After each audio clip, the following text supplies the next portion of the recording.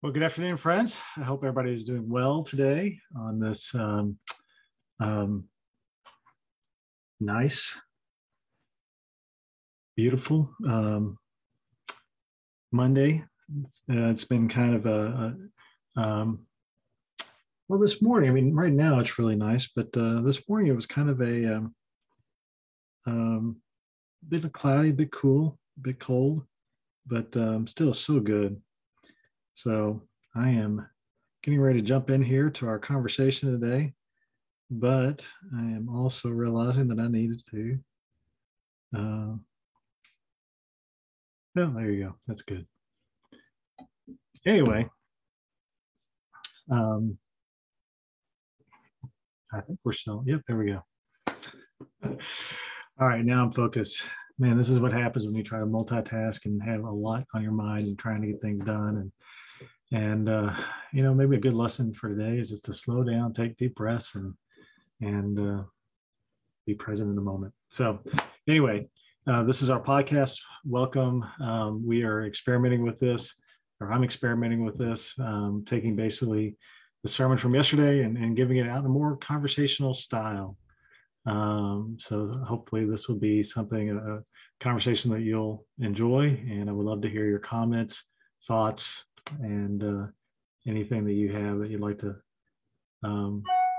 contribute to this conversation. Okay. So we're going to jump in.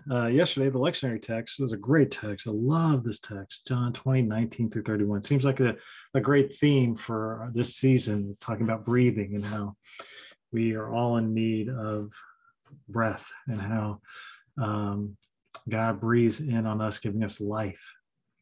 And it's also a wonderful text because there's so much uncertainty in our world. We feel like we're locked down or locked in, and things are kind of opening up, but they're not really. And so we don't really know what's going to happen or what's going to go on next. But anyway, beautiful text.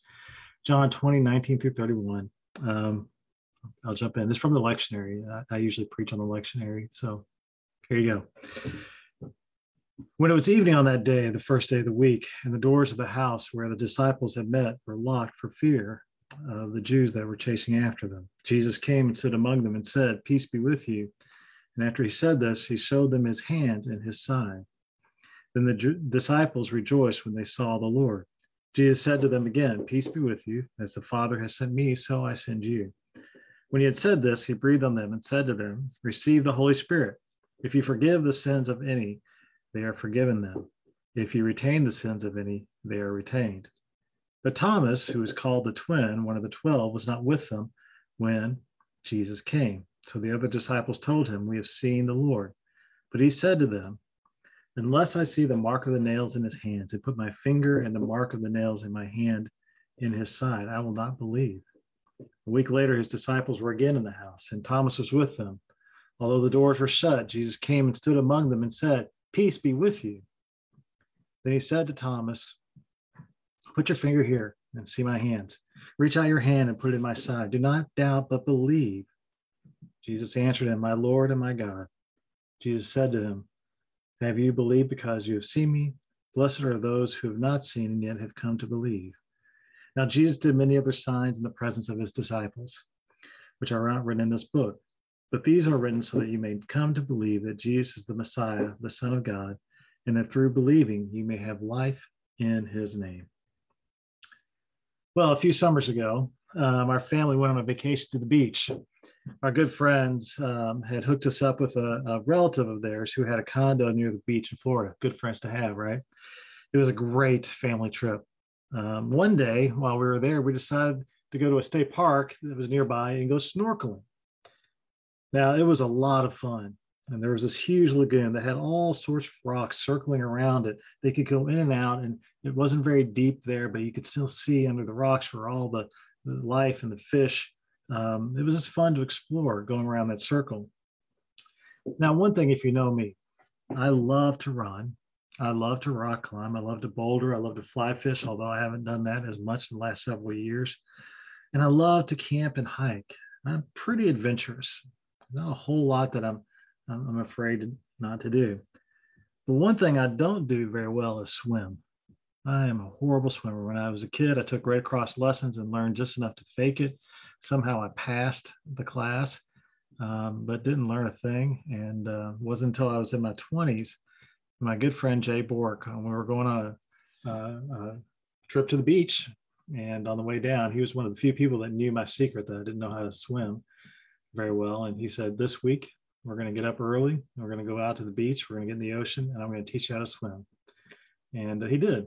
I learned just enough to tread water for the most part. Anyway, it's safe to say you won't see me in as many marathons I love to run and the miles that I run. You won't see me competing in a triathlon anytime soon. I'm afraid I would sink to the bottom pretty quickly in the swimming part. Anyway, back to the family vacation.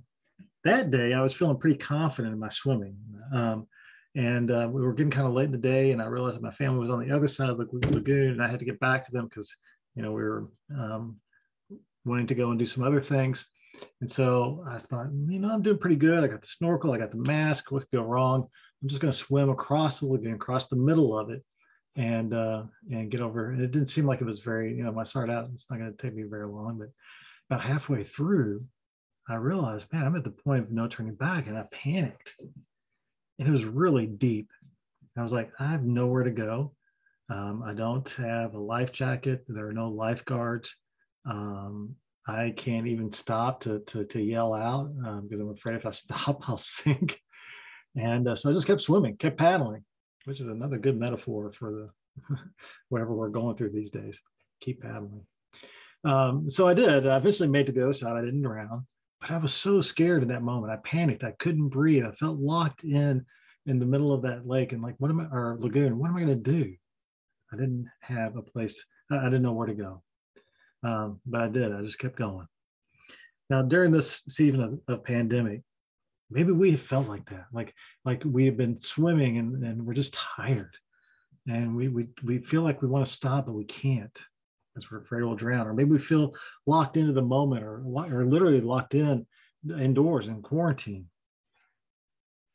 We need time to breathe, but feel like we just simply can't escape. It seems like oxygen or breathing has been a theme this year for our culture. COVID affects our breathing. We know that when it gets to our lungs and what it does, it can affect it, and it goes to wherever we're weakest. But it also, essentially, people when they're struggling with it, they talk about they're gasping for air. And then this week, watching the trial of Derek Chauvin and the murder of George Floyd, and that sense of not being able to breathe, George Floyd and his, again, just the trauma of that, I can't imagine. But gasping for air. Sometimes even when we look at the larger political season that we find ourselves in, it seems like some of our political leaders have been more interested in their own interests and disinformation, and they seem lost and leading us to absolutely nowhere.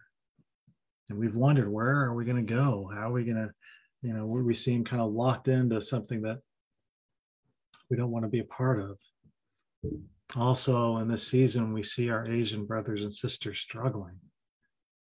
That they're in that place of wanting to be able to breathe freely, but yet still feeling so much oppression. And then, of course, with all the stuff that's going on with Black Lives Matter, again, being reminded of brothers and sisters who are struggling and wanting to breathe and have freedom and to be fully alive. So, and then we have our own lives, stuff that's going on within us, with our families and friends, maybe at work. And then on top of all that, all the cultural stuff. And maybe we seem like we're filled with doubt, struggle, confusion. Friends, these times and what we experience in our bodies and how we approach this moment, how we approach things that are going on within us, these are indicators of grief, of lament, of trauma. But they're also signs of potential growth, change, maturity, moving towards a sobering up, if you will, of who we are and who we want to be. and where we're going, and what gives us energy and power to move and to deal with all these cultural as well as personal struggles that we have. Our text this morning has a lot to do, or this afternoon, has a lot to do with moments like this, moments in our lives when we need to breathe, breathing that brings life, and not just any life, but life to the full. In John 10:10, again, it says, the thief, the systems of the world come to steal and destroy. And yet Jesus says, I've come that you may have life and life to the full, not just any life, but full life. And yet we settle for a life that feels locked up or locked down and not going anywhere, drowning, lives that seem shut off from the world. And deep, deep down, we know that we want life as it was meant to be lived. That's been true throughout humanity, throughout our history in humanity, wanting something more, wanting to know that there's something more to this life than just the anxiety and the feelings of not going anywhere. We want to come alive. Well, right after Jesus' death on a Roman cross and then subsequent resurrection from the dead, Jesus appears to his disciples. And as we mentioned last week, it's not every day that you see someone raised from the dead. So the disciples were disoriented, lost. They didn't know. They heard all this information, but they didn't know what was going on. There's so many stories. They were a bit overwhelmed and shocked, wondering what was going to happen next. They did know that the folks, the Jewish leaders that had crucified Jesus at the time, they were coming after them too. So the disciples are in a state of fear, locked in a room, afraid of those folks that had crucified Jesus, the Romans, the Jewish leaders, and fearful that they would be after them as well. They were literally in a stay-at-home quarantine, self-imposed, out of fear for their lives.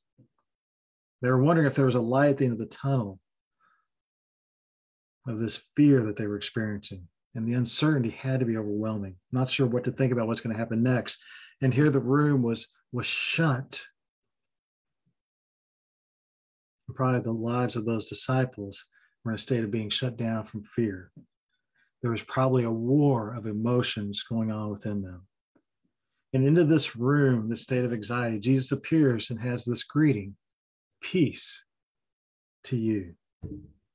Now, the word peace in this text is a common word, but in this context, it meant the world to the disciples.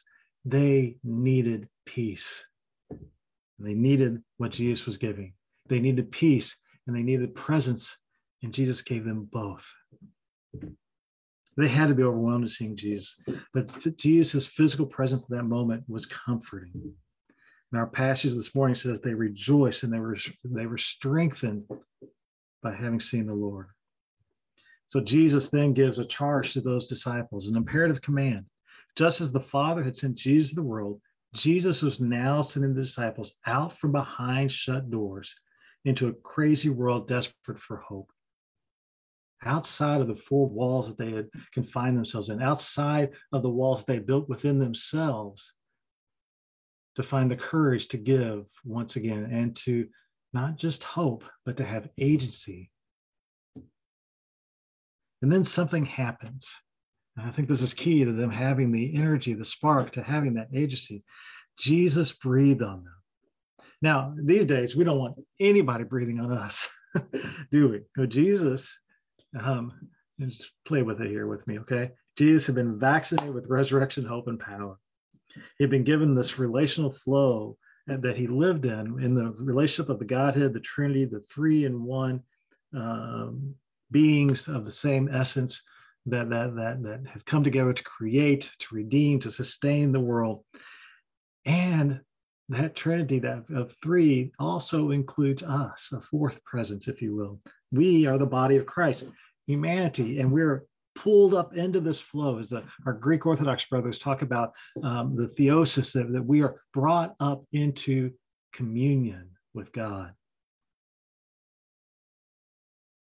This is done through the universal presence of Christ that is in all things and all people.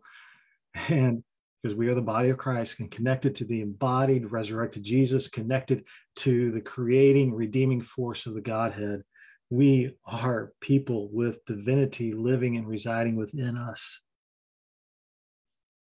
The very power of God resides within you. and around you. Our Jewish brothers and sisters have a great concept. You know, God is closer than the air that we breathe. We are born, we take our first breath, and we die, we take our last breath. And in between, the breath of God is pumping into us. We are constantly breathing in God and breathing out God.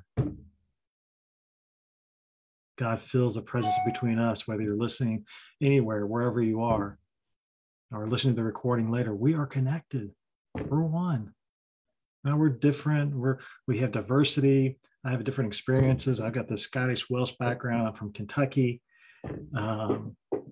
You've got your experiences, whatever they are, but we are one. So we might as well get on with loving each other because we're stuck with each other forever. There's more to that. That's another story for another day. Well, this word breathe that's in this passage, it's an interesting word. It's the same word that's translated in Genesis 2:7, where God breathes life into humanity, giving us life.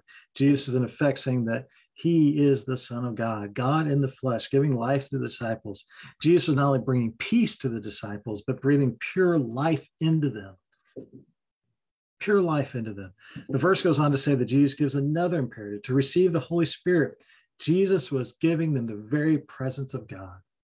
Now you can make the argument that the presence of God was always around, it was there, but Jesus was equipping with them with agency to say, you are vessels of the presence of God. The Holy Spirit, God's Spirit, the unifying power of God would bring the disciples together in that moment and in subsequent moments down the road, giving them confidence and power that they could go through whatever is in the world, whatever systems that are out there, and that they can overcome them and be a different people,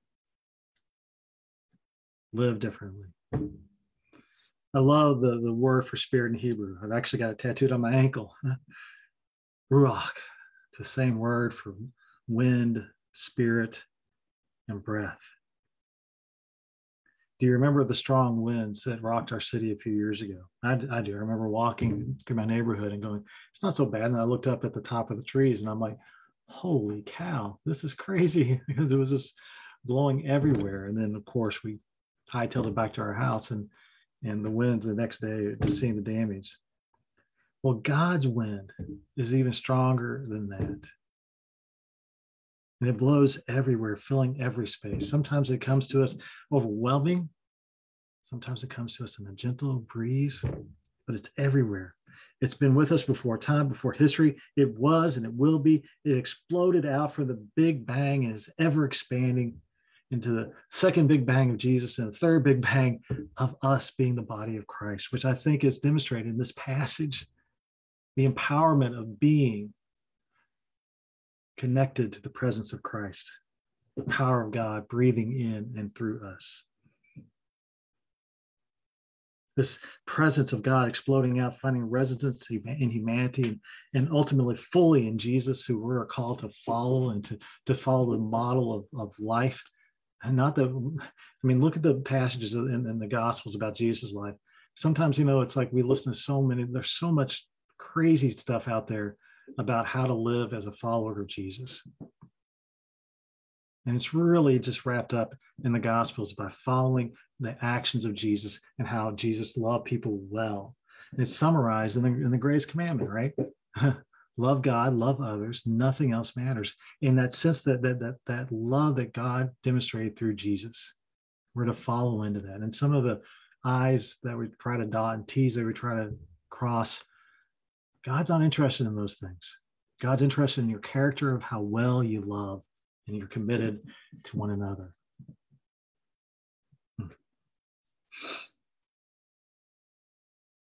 So this residence of God, this divine love, power that is demonstrated in Jesus' emptying of Jesus' self into humanity. This Jesus breathes out this very power, either literally or metaphorically, to disciples and to the world. The disciples need to breathe in the breath of God that brings life and the power to forgive sins. And verse 23 in this passage can seem troublesome at first. Does it mean that we can forgive others' sins? No, it's simply an affirmation that as we abide in Christ, as we live in the sense of the presence of God, the Spirit of God, that Christ abides in us, as stated in John 15:4, and the work of the Holy Spirit, which brings the forgiveness brought by Jesus Christ's actions throughout Jesus' life and exhibited on the cross, is exhibited through us. It's the power of God at work within us as we recognize God through Christ. In verse 24 of this passage, we see that one of the disciples, Thomas, who wasn't around to see Jesus the first time he appeared in that room. 8 days later, though, they're hanging out and Jesus shows up. Now, it's interesting to note that just a few days earlier, these same disciples, most of them who had been in this room, blessed by Jesus, breathed on by Jesus, they were still scared and they were still locked up. They need a little bit more encouragement, I guess. Yet Jesus breaks through the walls again, appears before them somehow, brings a peace blessing, and then addresses Thomas. Thomas wants more tangible evidence. So Jesus gives it to them. Jesus doesn't want to shame Thomas.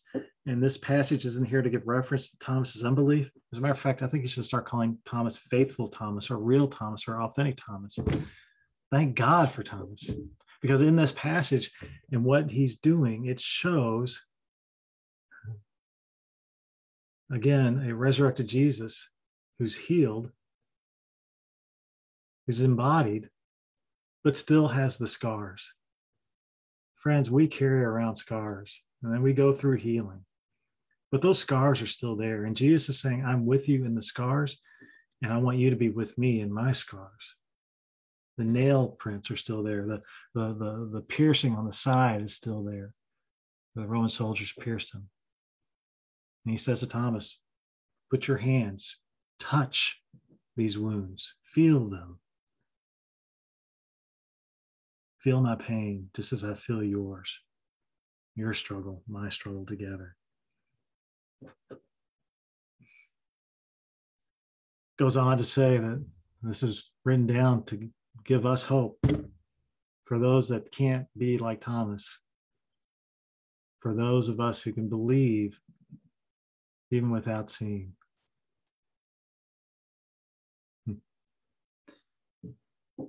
Well, friends, we may be living in fear and anxiety. We may have witnessed Jesus' very resurrection in our lives. We may even have lived our lives in expectation of God's faithfulness to us.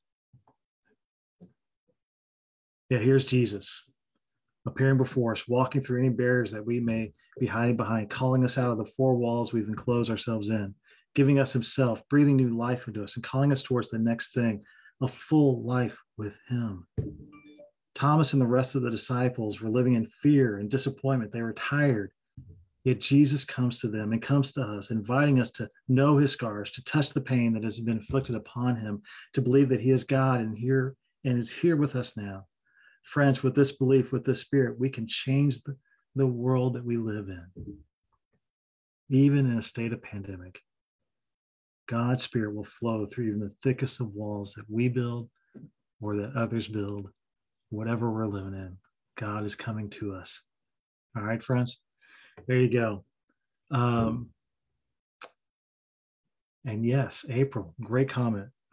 Should we define protest, yelling, crying as forms of breathing? Yes, gasping for air.